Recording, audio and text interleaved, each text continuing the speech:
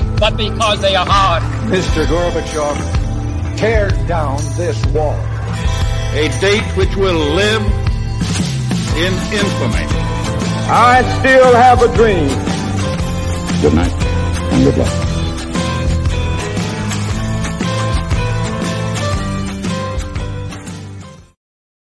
Eric Jackman, Infowars.com. We are deep behind enemy lines here in Austin, having barbecue with Joe Rogan with a little bit of adrenochrome on it. And we're living our best lives here. We have all the documents. I've been up for 36 hours straight, Chase. Bringing it to you real. Infowars.com. Buy my dick pills. Fight the Rockefellers. Stay rock hard. 50% off right now. You go to Infowars.com. Type in Chase Geyser as the code. Get 50% off, folks. Chase That's Geyser, awesome. One American Podcast. Dude, thanks for having me on. It's a pleasure to be here with you. Thanks for hanging out, man. I saw you on Reed's podcast, Naturalist Capitalist, with the Four Horsemen. And I thought, man, I want to hang out with that guy. I was like, I could tell he's hilarious, even though Ryan Dawson just talks over him. Well, you know, I got pretty bombed there in that last Four Horsemen. I just drank all day that day. You know, I knew it was pretty irresponsible. I was just coming off 3 months of not drinking at all. I set a goal to do 85 days without a drop of alcohol. You know, I'm Irish, so it's in the blood, man. I was born with a beer in my mouth instead of having my mom's breast milk. You know, there was some Guinness that came out. So. But yeah, no, the Four Horsemen has been an amazing ride so far, no pun intended. And we try to get on, you know, pretty based people to be the fourth horseman. We haven't had a female yet, although I don't know, maybe Clint might identify as a woman next week or something. You know, him and Reed got a whole thing going on. I'm a little jealous. I did with Reed where I dressed up like him. Yeah, you had your name, Creed Roverdale or something. Seed Roverdale. But no, the Four Horsemen has been awesome, man, and I've seen a lot of growth in all my socials with it, and I want to thank anyone who's watching who's a fan of the show. I want to thank you for checking it out and promoting it, and we're going to keep doing it once a month. You know, people want us to do more, but, you know, I think having it once a month builds up the anticipation, and you want to have, you know, less is more with that, because we go over 2 hours sometimes and hit some topics that a lot of other people won't talk about. But I appreciate that. I can't believe that they I don't know if you saw what I kind of launched like a little baby campaign this weekend called hashtag You Ban We Block. And like it sort of was inspired by Ryan Dawson, because it's like, why the fuck did they block him? I mean, the dude's definitely an edgy dude, but he's not by any means a bigot. Like kind of quite the opposite, you know. And, no, right. Well, and I was just go ahead. Oh, sorry. Yeah, no, he goes hard in the paint against Israel and against Zionist interests, and he's very honest about things, kind of to a point where it's like just black and white, and that hurts people's feelings. And, you know, I can tell you a funny story how I had a live comedy show podcast all planned at a certain venue, and that venue canceled my brother and I from performing there because they took issue with us having Ryan Dawson on our show before as a guest. Really? Yeah. Which venue was that? Was it like a... it was up here or something. It was up here in New Hampshire. You know, it's a small town area. I don't want to drag him through the mud and fling shit at him. But the bottom line was we had the show booked, and this is a special we're putting out. It's going through the second round of edits right now. We hired a high-end professional film crew to come up and film it professionally. We hired a sound team. So we had all that in place, and then 2 weeks before the show, the venue emailed my brother. We don't know who it was. Someone complained or someone took issue. Went through our guest list. We've been doing Jackman Radio for 6 years. I've had dozens of guests on. I've had Ron Jeremy on. I've had fucking Roger Stone on. You know, just you name it, man. Through the spectrum, you get it. You get it with your guests. So someone took issue and complained and said, yeah, we have a problem with this Ryan Dawson guy. We went on his website, antineoconreport.com. We saw Confederate flags. We saw him worshiping the Unabomber. He's a Holocaust denier. You know, X, Y, and Z, the tropes and the smears. Are you a Holocaust denier? No, I am not. Okay, I don't know. Is Ryan one? No, well, that's the bullshit brushstrokes that he's painted with, because he's a historian and he's a researcher, and he talks about shit that is third rail kind of stuff. And I don't know a lot about what he's looked into with World War II history. He has talked about the Axis perspective of World War II, like why did Japan bomb Pearl Harbor? The civilian. I don't think anybody even really says that they shouldn't have today. Well, sure. Historians are like, of course they bombed us. They needed oil, and we were blocking off their oil supply. We were cutting off their energy supply, and it was a military target, of course. And that doesn't mean you're siding with the Japanese when they bombed you, because they bombed your country. An explanation is not a justification. Right. So Ryan is a stickler for all that stuff on all sides of the conflict. And when you talk about some of that shit, you get into hot water. But aside from that, he's from the South. He's big into Southern history and the Confederacy and researching it and talking about it and educating people on it. And it's a perspective a lot of people just don't know about. They're not familiar with, and they just see a flag. They see a Confederate flag, and they automatically think hate, racism, and all the above. And I would never fly a Confederate flag. I don't believe in the Confederacy. I don't promote it or anything like that. Ryan is free to do whatever the fuck he wants. He's free to say whatever he wants. That I don't lose sleep over that. But they saw that and took issue with it and banned us from performing there. So we had 2 weeks to scramble to find a new venue, come up with a new sound crew, and it sucked. People had already bought tickets. But anyways, we pulled it off. So we did it at the local synagogue. Right. No, we did it at a Legion, place called the Jaffrey Legion, which is kind of a rough and tumble, old school kind of. I don't know if you've ever hung out at a Legion or a VFW much in your life. I'm a Freemason, so I know what those guys are like. Infowars.com. Infowars.com. So we pulled it off. 40 people came out to see us. The audience had a great time.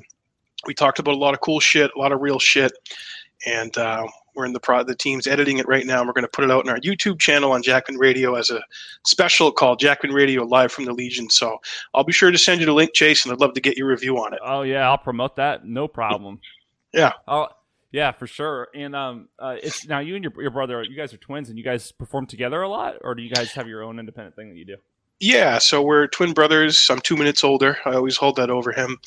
And yeah, we're going to be 35 this October, and just our whole lives, we've always been performers. We've done Shakespeare, stand-up comedy, filming skits, and it really started as kids. We discovered we had this ability to mimic our family members at holiday parties and make fun of them. So that was like our first captive audience. We didn't do impressions of our aunts and uncles, our grandparents. I mean, my dad's family and my dad were all originally from Newfoundland, Canada.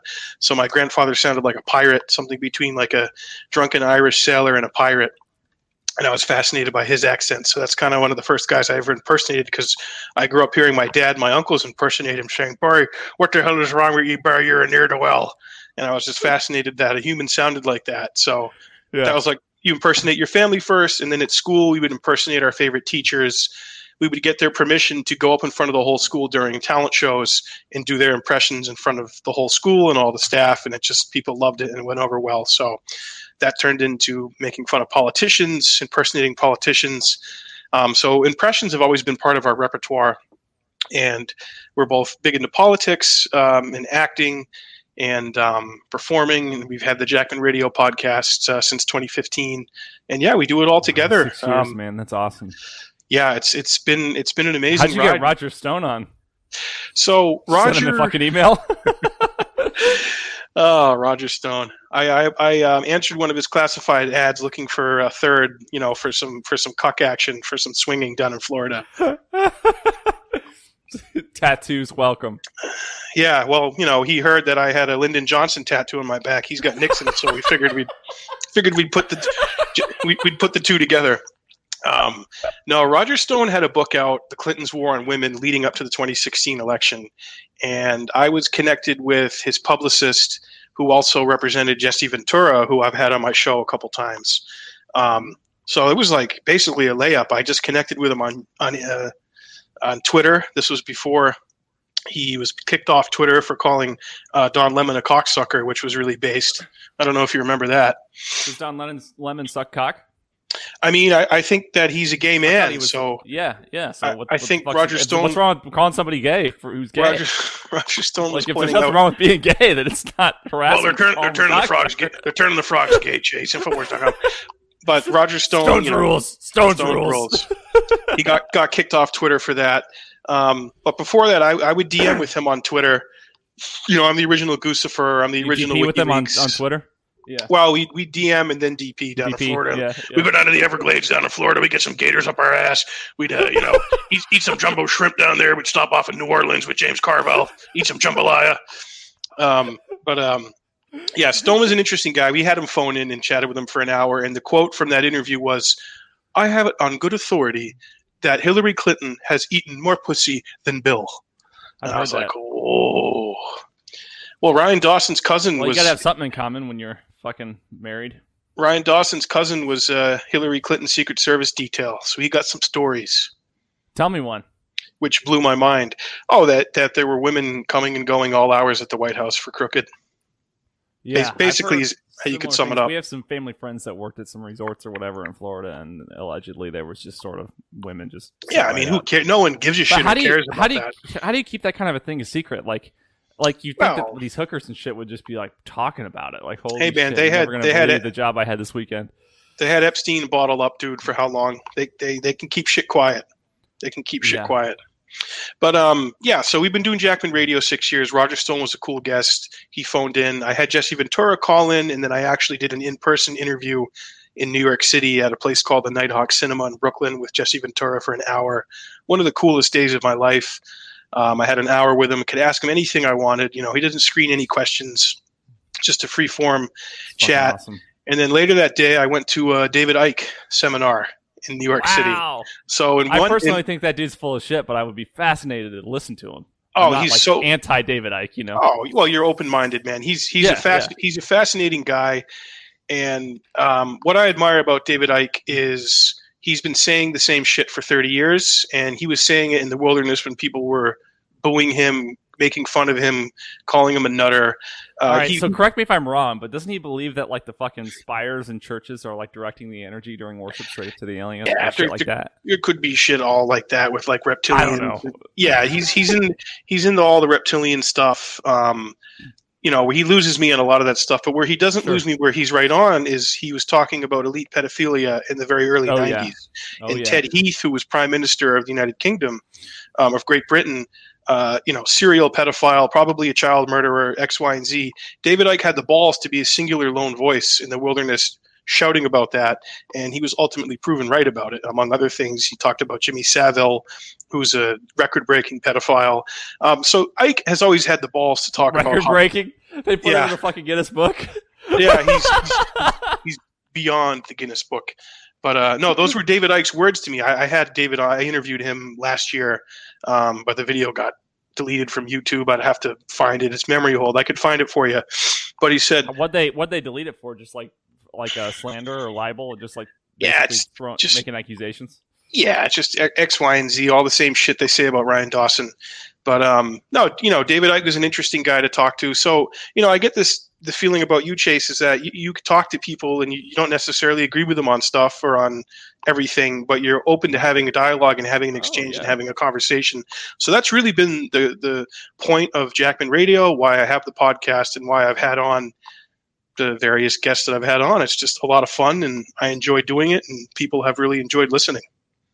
Yeah, well, that's awesome. And yeah, like you said, with this show, I try to have, it's hard to get diverse people on because a lot of like super leftists don't want to come on because my shit tends to be like stereotypically right wing, but I hang out with like libertarians almost more than anything. And I'm not really a libertarian. I believe like in more government than libertarians, but I'm close and I'm much closer to a libertarian than I am probably a Republican.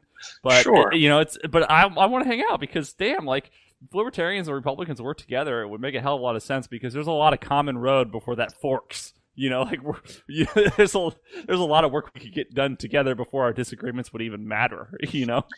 Yeah, well, I think the big picture stuff, most Americans are on board, but what happens is there's just so much gasoline put on these stupid cultural issues and shit that doesn't ultimately matter and divides us and distracts us. angers us and keeps us, taking our eye off the prize, which is that there are not only our country, but our world is run by gangsters and by criminals.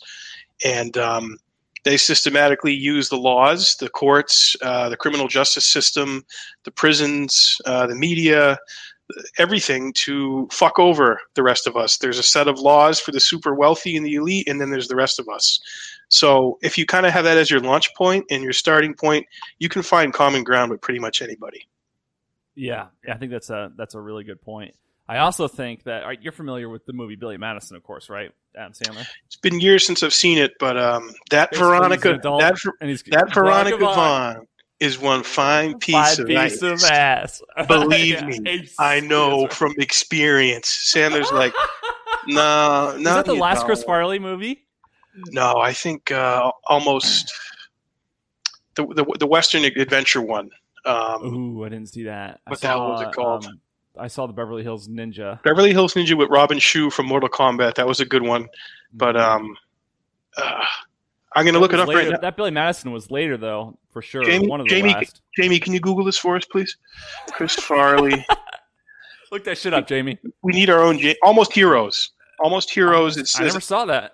1998, aside from an unbilled cameo in the Norm Macdonald vehicle Dirty Work, Chris Farley's last movie credit is the Western comedy Almost Heroes with Matthew Perry. Oh. And I saw it 100 years ago. It probably warrants a rewatch. The reason I brought up Billy Madison is I think that you and your brother should do a version of Parent Trap similar to Billy Madison, where you're like adults and you're forced to go to camp because you never went to camp when you were kids or something. And then you realize that you're fucking brothers. Wouldn't that be hysterical? I bet Hollywood would fucking do that with you guys.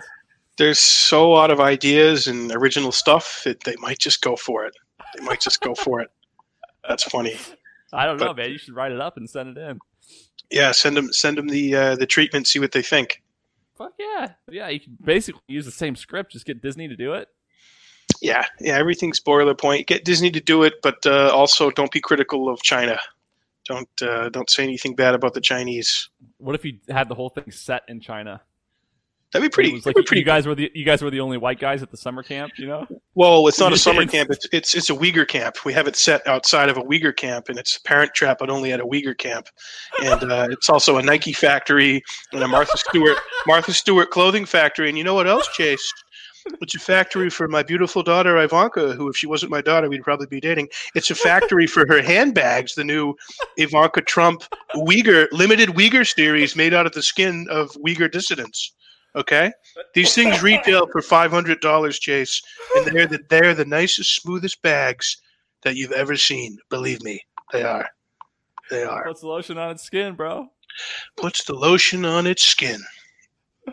Man, I was watching the Donald Trump 2-minute clip. I think I posted it on my Twitter a couple of days ago of him just bashing Rosie. It's the funniest shit I've ever seen in my entire life. It's everything.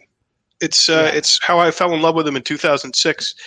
The crux of it was Rosie made fun of him on The View. She flipped her hair. I think you sent it to me, didn't you? Did you send it to me? Yeah, I sent it to you just to kind of give you some background and maybe a little psychology into why I am the way I am. What would compel me to actually, as a grown man, dress up like Donald Trump and go out in public like that? You know, psychologists and shrinks could probably make a lot of money putting me on their couch. But Rosie made fun of him because one of his beauty pageant contestants was like acting up and partying. She was a young girl. So Trump had like a press conference to say, everybody deserves a second chance. We're going to get her back in there. We're not going to kick her out. She can compete for the crown. Okay. She's a talented young lady. So Rosie like swished her hair and made fun of him. And it was actually really funny. It was a good impression. You know, he did the mouth and Trump obviously saw it. So Trump summoned Entertainment Tonight's cameras to his office at Trump Tower and proceeded to go on one of the greatest 2-minute takedown tracks like in the history of all time. It's cut so perfectly too. Oh, the cutting, the lighting. He's kind of a sophomore there. He's like a young Auburn Fox. He was about 60 years old. He's like, well, Rosie O'Donnell's disgusting. I mean, you look at her, you take a look, she's a slob. She talks like a truck driver. Rosie got mad at me and attacked me because I had to congratulate her on the failure of her magazine. Her magazine called Rosie, which was a disaster, and everybody was suing her as a result. And, you know, Barbara Walters is probably paying a very big price for putting her on The View. I mean, if I were Barbara, I'd fire Rosie. I'd look her right in that big, fat, ugly face of hers, and I'd say, Rosie, you're fired. But look, and Chase, I'll probably sue Rosie. I think it'd be fun. I'd like. Did he ever end up doing it? No. I'd like to take some money out of those fat ass pockets. And Rosie is someone who's very lucky to have her girlfriend, and she better be careful. I'll send over one of my friends to come pick up your girlfriend. He'll send someone. Why would anybody stay with Rosie if they could be with anybody else? Why would you be with Rosie if you had the choice to be with somebody else? And I'm just like, I'm looking at this, Chase, and I'm like, dude, Donald Trump's a fucking maniac. He's a madman. He's a billionaire reality TV clown developer, and he's taking time out of his day to have Entertainment Tonight come up to his office. This is how pithy this guy is. I fucking love it. So I was hooked on him from then. This was 2006, like my freshman year of college. So my brother and I were doing that impression nonstop during the holidays at family holiday parties in the car with our parents. Well, Andy was much less controversial back then. He was pretty much universally loved. Oh, dude, the rappers wrote songs about him and his money. Mm-hmm. He had cameos in all big movies. Everybody, and what a comeback story too. I mean, he lost his ass in the early '90s. Oh, he was in the hole personally, like $1 billion, and 70 banks in the area bailed him out. Said Trump's better alive to us than dead. So they consolidated the debt and they guaranteed his debt and they bailed his ass out. It's called I'm smart, Chase. It's called being smart. Okay. Well, he's not wrong when he says that. I mean, yeah, he got lucky, he got bailed out, but not everybody can just pull that off. It's only because he developed this brand for himself that was even plausible. The brand had staying power and had universal recognition. But he was just a funny Page 6 tabloid clown that everyone just got a kick out of, and the other elites, long-established elites, just tolerate him because Terry Black's barbecue. Infowars.com. But yeah, the other elites. He was always at the party with the other elites, but he was always there pissing in the pool. He kind of was off script and he didn't behave he nice. was never the drunk ass, that's for sure. I never took a drink. Look, my brother died of alcoholism. Fred Jr. He was a really nice guy. He wasn't a killer like I was. But he died of alcoholism, and it was really sad, Chase. But I never took a drink. I actually believe him when he says that. Do you think he's just full of shit? There's stories of him just sipping on a Michelob all night. Like if he was ever going to have something, he would just do that. But yeah. Trump doesn't strike me as a boozer. He was addicted to money. Come out. Yeah, he was addicted to money, acquisition, pussy, probably Adderall, and Big Macs. That's what Trump's addicted to. And winning. We're gonna win. We're gonna win. So with that Adderall, bro. Hell yeah, give me all the Addies. We're gonna win so much, Chase, that you're gonna get tired of winning, but not really. Okay. But he's the sensation, and it's amazing that every day for the rest of her miserable life, Hillary Clinton has to wake up knowing that he denied her the presidency. So we can always take solace in that, no matter where you fall. Well, and really the only person that could have beat him is Joe Biden. I mean, with that amount of energy and just zest and zeal, frankly, it's like, yeah, of course it was Joe. Listen here, Chase. This is President Biden. I'm from a place called Scranton. You ever heard of it? It's a tough neighborhood. It's in the section of Amtrak, Pennsylvania. Okay? Scranton's a tough place. That's where I grew up. So when you think about kitchen table issues, bread and butter issues, your mom wondering if she's going to pay her medical bills or eat dinner that night, that's what I want you to think of. And then Pantene Pro-V. I like all the young girls to wear Pantene Pro-V so I can smell it. But yeah, I know it's horrifying watching those videos. But Chase, is that VO5 or Pantene Pro-V you're wearing? God damn, I could smell it. I could smell it from here, Chase. God damn it, I'm so proud of my son Hunter. He's the smartest man I know. He's been sober for 28 hours. God love him. God, he's never been more of an asshole. Yeah, no, he's an art dealer now. But the Biden good though. The Biden thing, Biden is just a regional warlord from Delaware and a gangster, and he's been in the game over half a century. So they got him in there, man. I feel like every town he's in, he says he's from that town. Like, I know he was born in Scranton, but he's from Delaware. I don't know. Anytime he goes to a blue-collar town, I'm from this town. God damn it. I was a coal miner here in Juneau, Alaska in the 40s during the gold rush. All right? Dude, he's so old. He's not even a boomer. He's from the silent generation. He's old. He could remember when Hitler died. He's like Charlie Chaplin era. Yeah, he is. Jesus Christ, He's almost 1942 80. that guy was born. And he's almost 80. Yeah, he's almost 80. I met Biden a bunch of times. I first met him in 2006, and he was a hell of a lot sharper than the potato that he is now. Yeah, but, I don't think that he used to be stupid. I mean, I always hated him and disagreed with him, but I would never describe him as a dumbass. No. Biden was a fucking killer, man. That guy was sharp as a tack and a murderer, man. I mean, his family. Ryan Dawson has the goods on all the Bidens. He's got the Biden crime family documentary. You know, for example, talks about Biden's brother being in getting contracts to rebuild Iraq after we destroyed them, based on a war of lies that Biden did nothing to stop, or even put debate forth in the Senate when he was chairman of the. Voted for it, I think, didn't he? Oh, totally voted for it. He helped Bush make it a reality. So, and then his brother gets a nice $1 million contract, millions of dollars to rebuild and be part of the grift. So, Biden's just another gangster, man, and they're trying to paint him as a humble old man who's just going to build back better, bring the country back from the brink of fascism. Well, think about it, man. Like, what do senators and reps? What do they make? Like 175 the House of Reps and maybe 200 to be a senator or something. Like, if you're gonna do that job, which is probably one of the shittiest jobs ever, like what you have to go through to consistently get reelected, who you have to deal with, what you have to put your family through. I mean, there are a lot of other jobs you can make that kind of money for. And that are much less difficult and stressful. So in order to make it worth it, I think these people just do all this shitty stuff, like, you know, use insider information to make stock bets. They do these, you know, behind closed doors, you know, cigar room deals where it's like, all right, you know, we'll go to Iraq, but then, you know, my brother-in-law gets the contract to rebuild all the schools or whatever. And that's that's the only reason it's worth it, is because like no one would ever do that job just for $175,000 and a good conscience. Well, yeah, no, absolutely. I mean, the matter of even doing any work, none of them do any work, man. The most of them are just high plains grifters who get down there at the behest of corporations. They're basically whores and mouthpieces for corporate interests, or Wall Street, insurance companies, big farm, whatever. Take your pick, man, of the big dogs in town. And politicians, more times than not, are just their little street walking prostitutes. And Jesse Ventura always had a great thing. They should wear NASCAR jackets, Chase. They should have a NASCAR jacket that says Pfizer right here, Halliburton right here, Exxon right here. That's so true. Wall Street right here, Beer Stearns, Goldman Sachs, Goldman Ball Sachs. Golden ball sacks on Lindsey Graham's nose, Arab goggles. Lindsey Graham, Chase. I love me going on them aircraft carriers out in the Gulf, because them boys need suntan lotion. In last Senate budget, I appropriated $100 million in suntan lotion so I could personally go on that aircraft carrier and rub it on their buttocks. I love them. I love them boys out there in the desert. It's going to take boots on the ground in Syria, Chase. I wish there was another way, but there isn't. Lindsey Graham, and it's like his whole fucking neck is just moving while he's talking, you know. Oh, he's like a Charlie McCarthy doll. Yeah. I used to be a rooster. Gobble gobble gobble.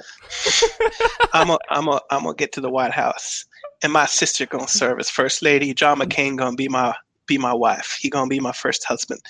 I'm gonna dig up his body. I'm gonna put it out there. He gonna be in the Oval Office with me.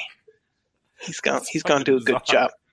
Yeah, well, at McCain's funeral, they gave, instead of giving the folded flag to Cindy McCain, they gave it to Lindsey Graham.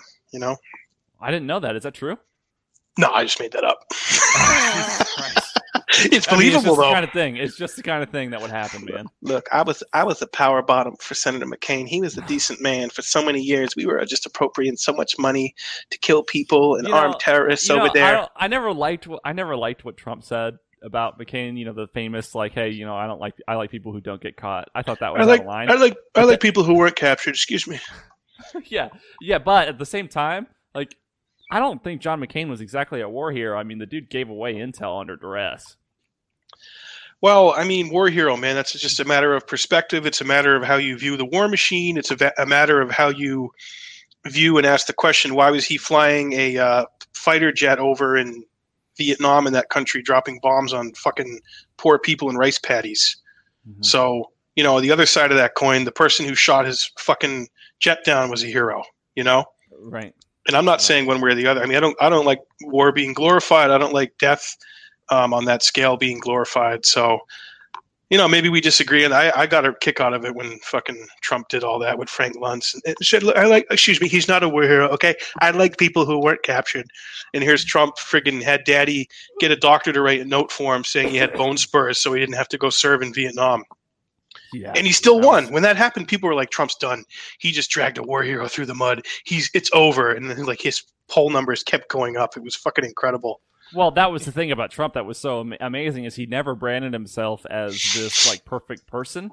So whenever trash came out against him, it was like, yeah, so like everybody, like when the Stormy Daniels story came out, everyone's like, of course he did. Like, he didn't brand himself like Romney. If Romney would have had a Stormy Daniels story, that would have been the end of Romney, but because he's this perfect Mormon dude. But everybody knows that Trump is just like, a porn star banging, draft dodging, billionaire. He's the porn star Big Mac president, man, and the people ate it up. And seemingly with each scandal, dude, that would have broke any other campaign, he just got stronger and more powerful and sucked more oxygen. Twice. Amazing.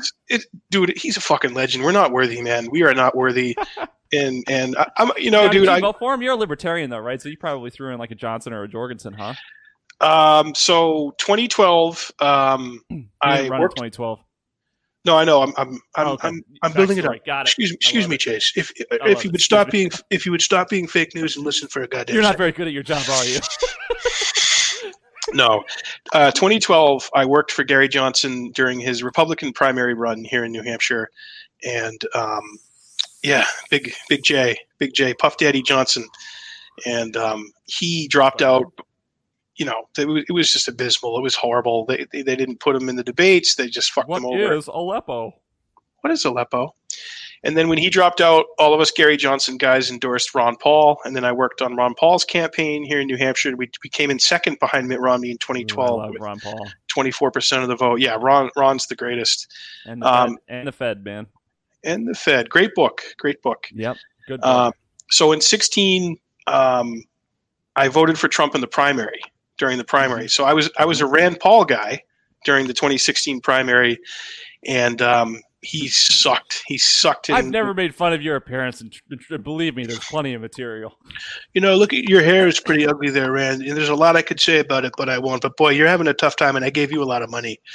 Yeah, he cut Rand down to size. No, Rand handled it like a champ, though. He just laughed. He was like, "Yeah, you're right." Yeah. No, so Rand Paul was my guy. My brother and I endorsed him. We wrote a letter to the editor. I did some phone banking for him. We had a couple of events here we went to, but he flamed out.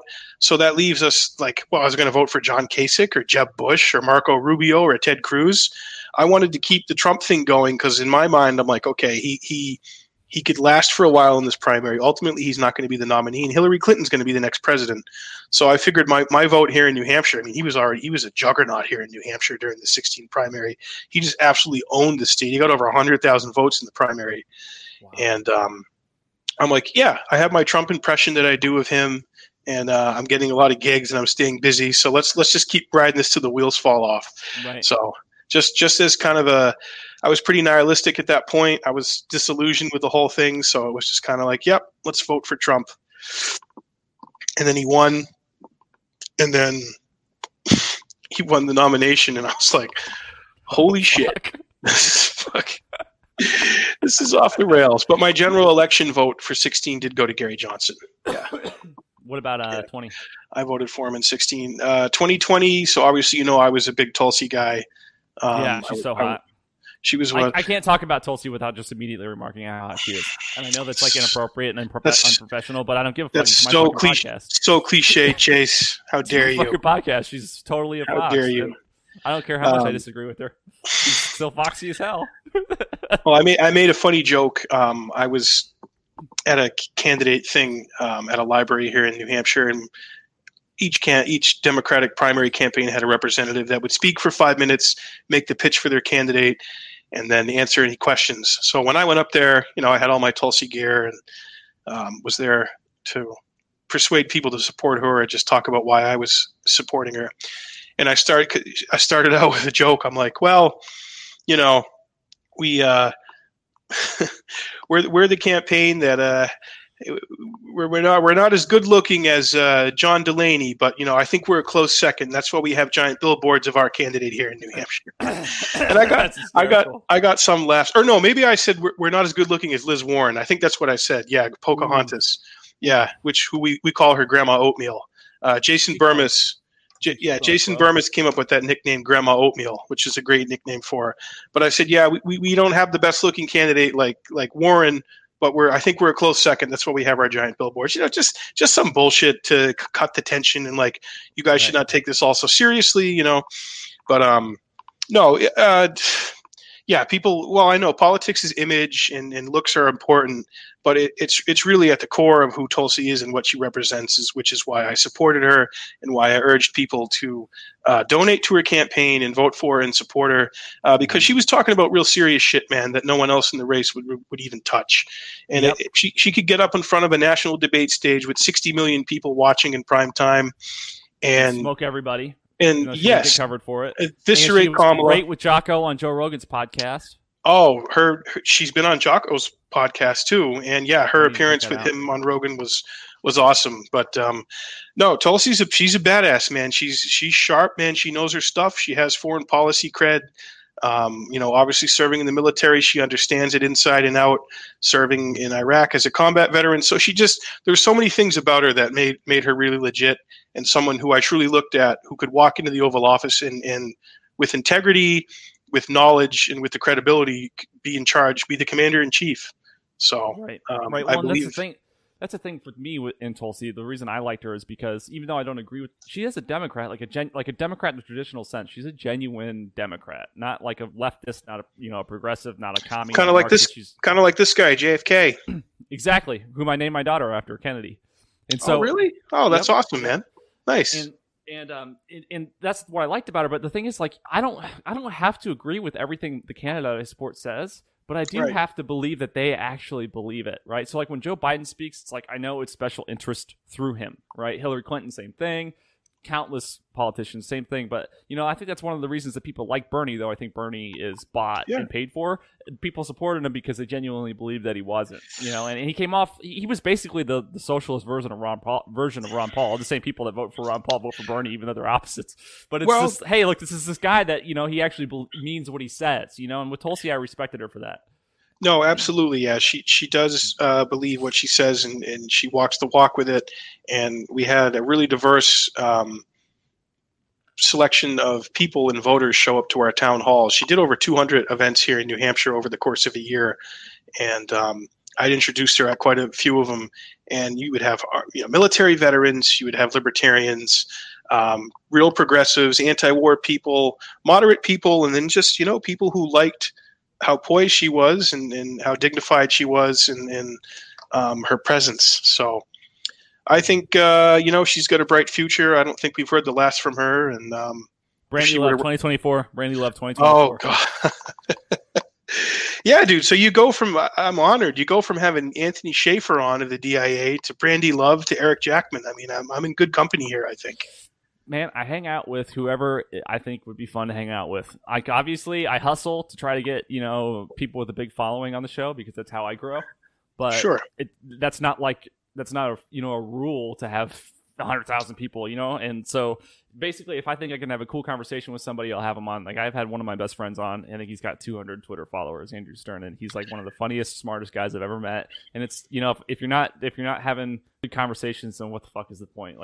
The whole reason I started this podcast is so I could hang out with interesting people. It got lonely this year.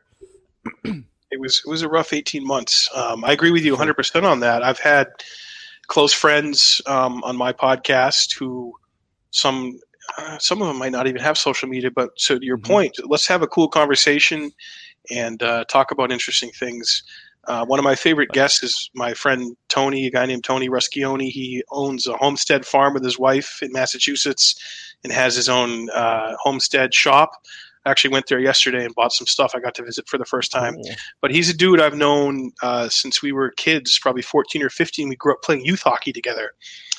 And, we were teammates, we were buddies, and then we were in college together for a little bit, and then we kind of had a falling out over religion. We got into a stupid Facebook argument. Because he's hyper-religious or because you are? he was hyper religious and part of a really controlling, closed off, culty type church. And I didn't know that about him until I saw it on Facebook, and I was like, holy shit, man, what happened to him? And at this point, I was trying to be an edgy, heels dug in, edgelord atheist, like in the mold of Sam Harris, Richard Dawkins. Why are all you libertarians atheists? Well, I mean, I've been an atheist as long as I can remember. But so this was like, I've matured a lot. I've done a 180 on a lot of it.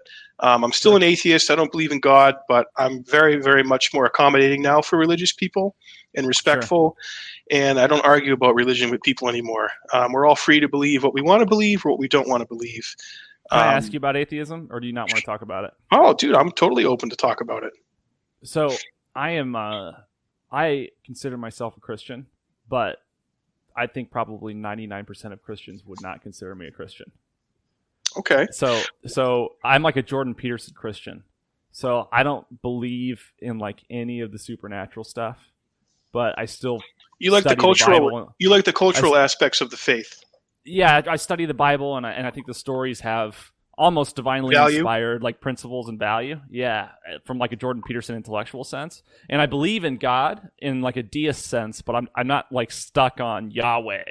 You know what I mean? I'm not stuck on like a specific, I just believe in like higher power, you know, and then that's where I stop. So I would never consider myself an atheist, but I'm also not like somebody who like claims to believe that they know everything there is to know about God or the nature of God. You know, like I tell people that I believe in God, but you know, all I know about God is that he exists, or all I believe about God is that he exists, or it exists. Sure. And that's like where it ends. And so I wonder if like atheists, like sometimes I feel like atheists say that they don't believe in God, and what they really mean is that they just don't believe in Yahweh.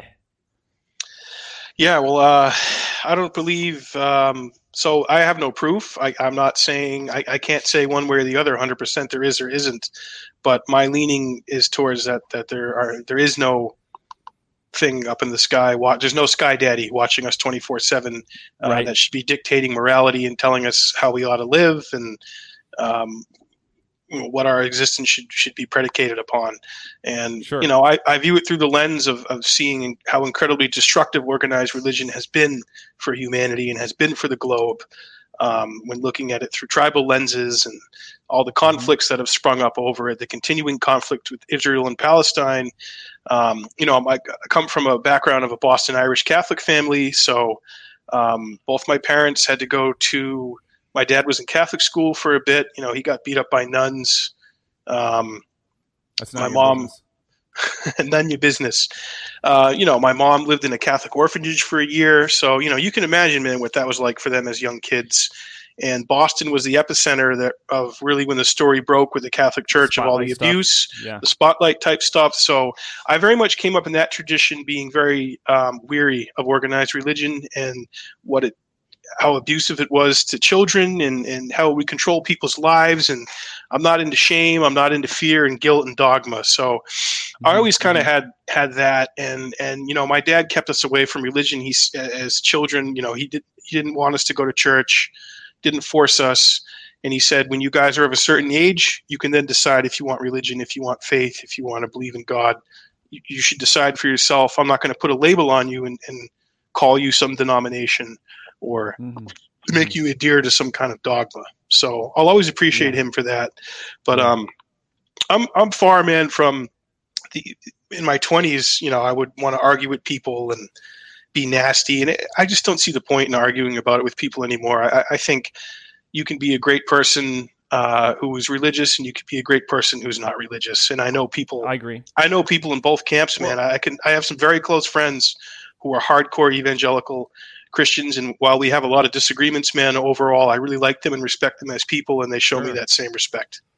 I'm really worried though about what some of the radical evangelicals, the harm that they might be doing to sort of the Republican Party or just right-wingism in general, because, you know, like what we saw with Brandy Love last week, and I'm not just like making an effort to bring Brandy Love up over and over again, but you know, when you have people who agree with things like freedom, low taxes, Second Amendment, who want to vote for your candidate, and then you kick them out of a conference because, you know, they live a life that you don't approve of morally, It's like, all right, come on. Like, are we doing more harm than good when we do stuff like this? And I understand if, people don't want a porn star to be like a role model for their kid, but I'm telling you right now, nobody becomes a porn star because they went to a fucking TPUSA conference and a porn star was a VIP guest. Like, I think I'll try that. Like, that's not how that works, So I don't know.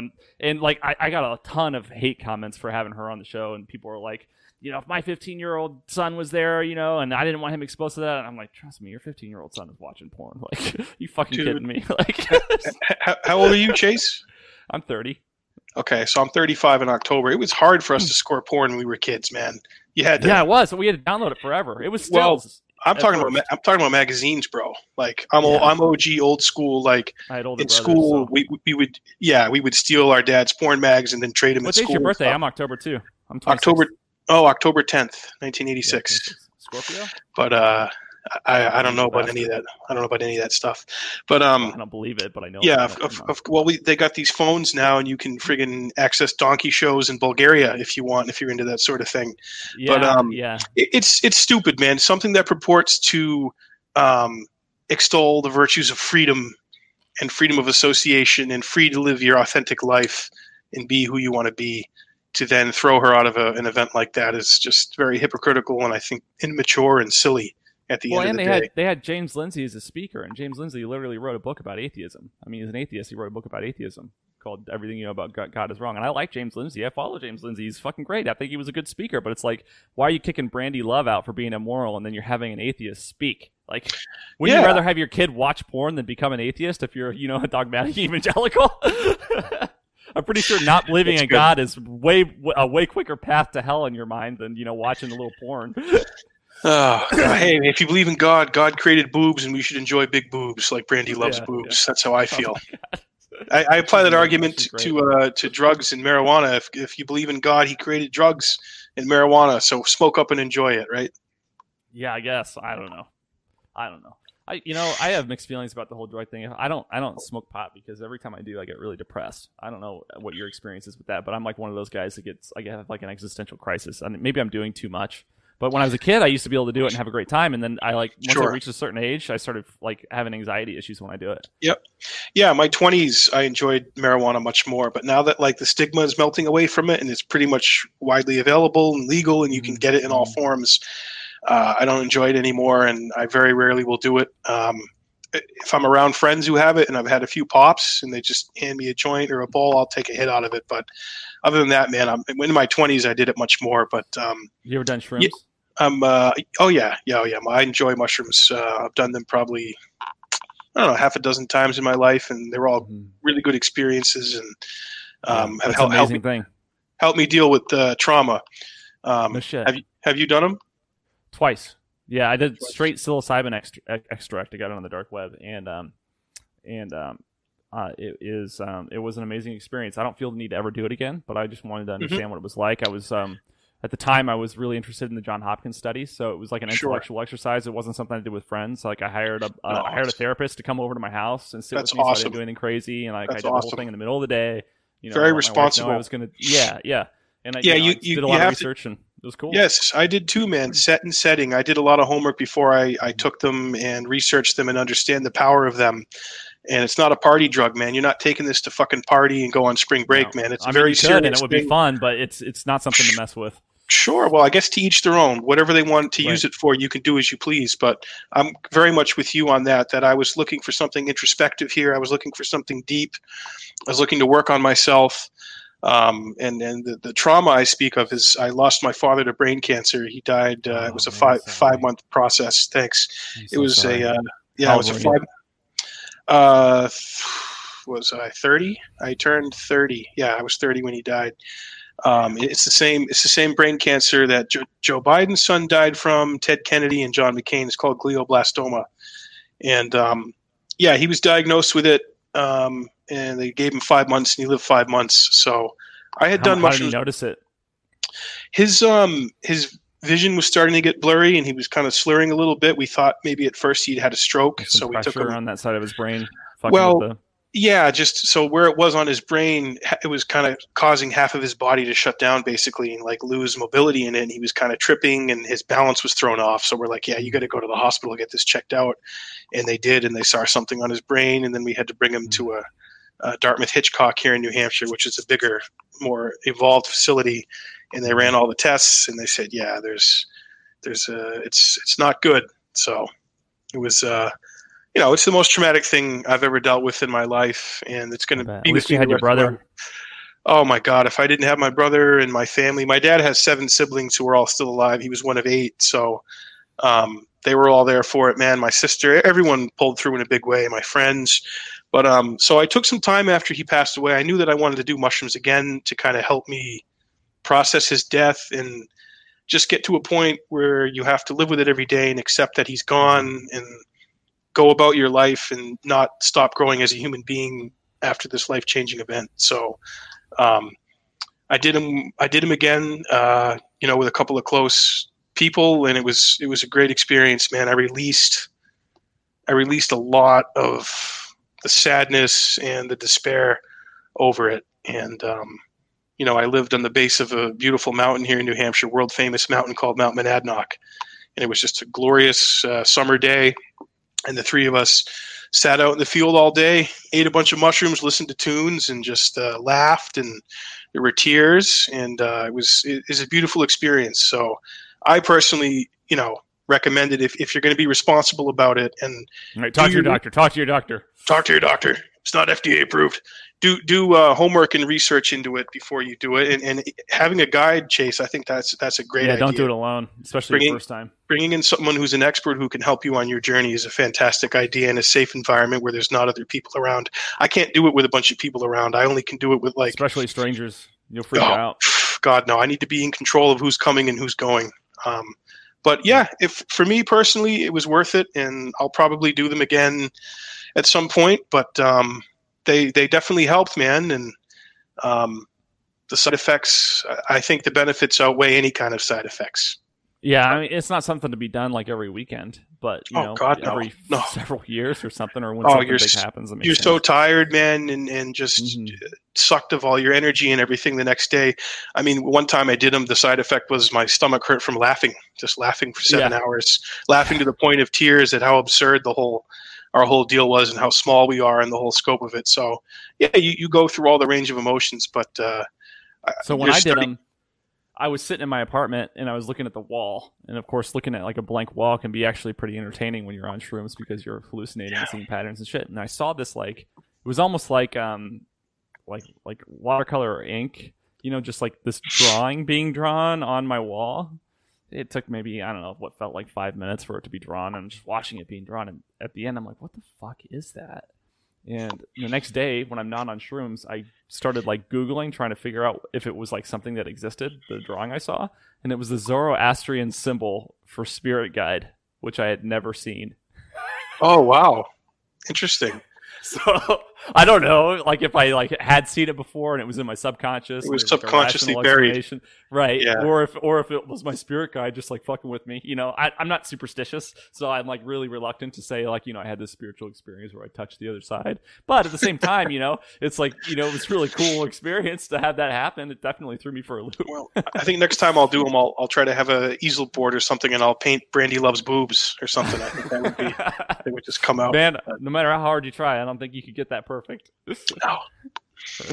She's talented. She's great, man. She's such a sweet lady too. I feel really bad for what happened to her. And people are trying to say that she was exploiting that conference just for personal gain. It's she's worth $10 million.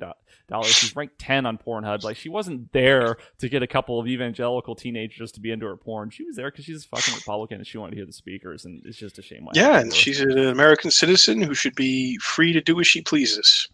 Yeah. But yeah, no, that's cool, man. And the stigma is evaporating around psychedelics and shrooms as well, because they're doing studies with veterans who have PTS from war. Yes, and smokers even.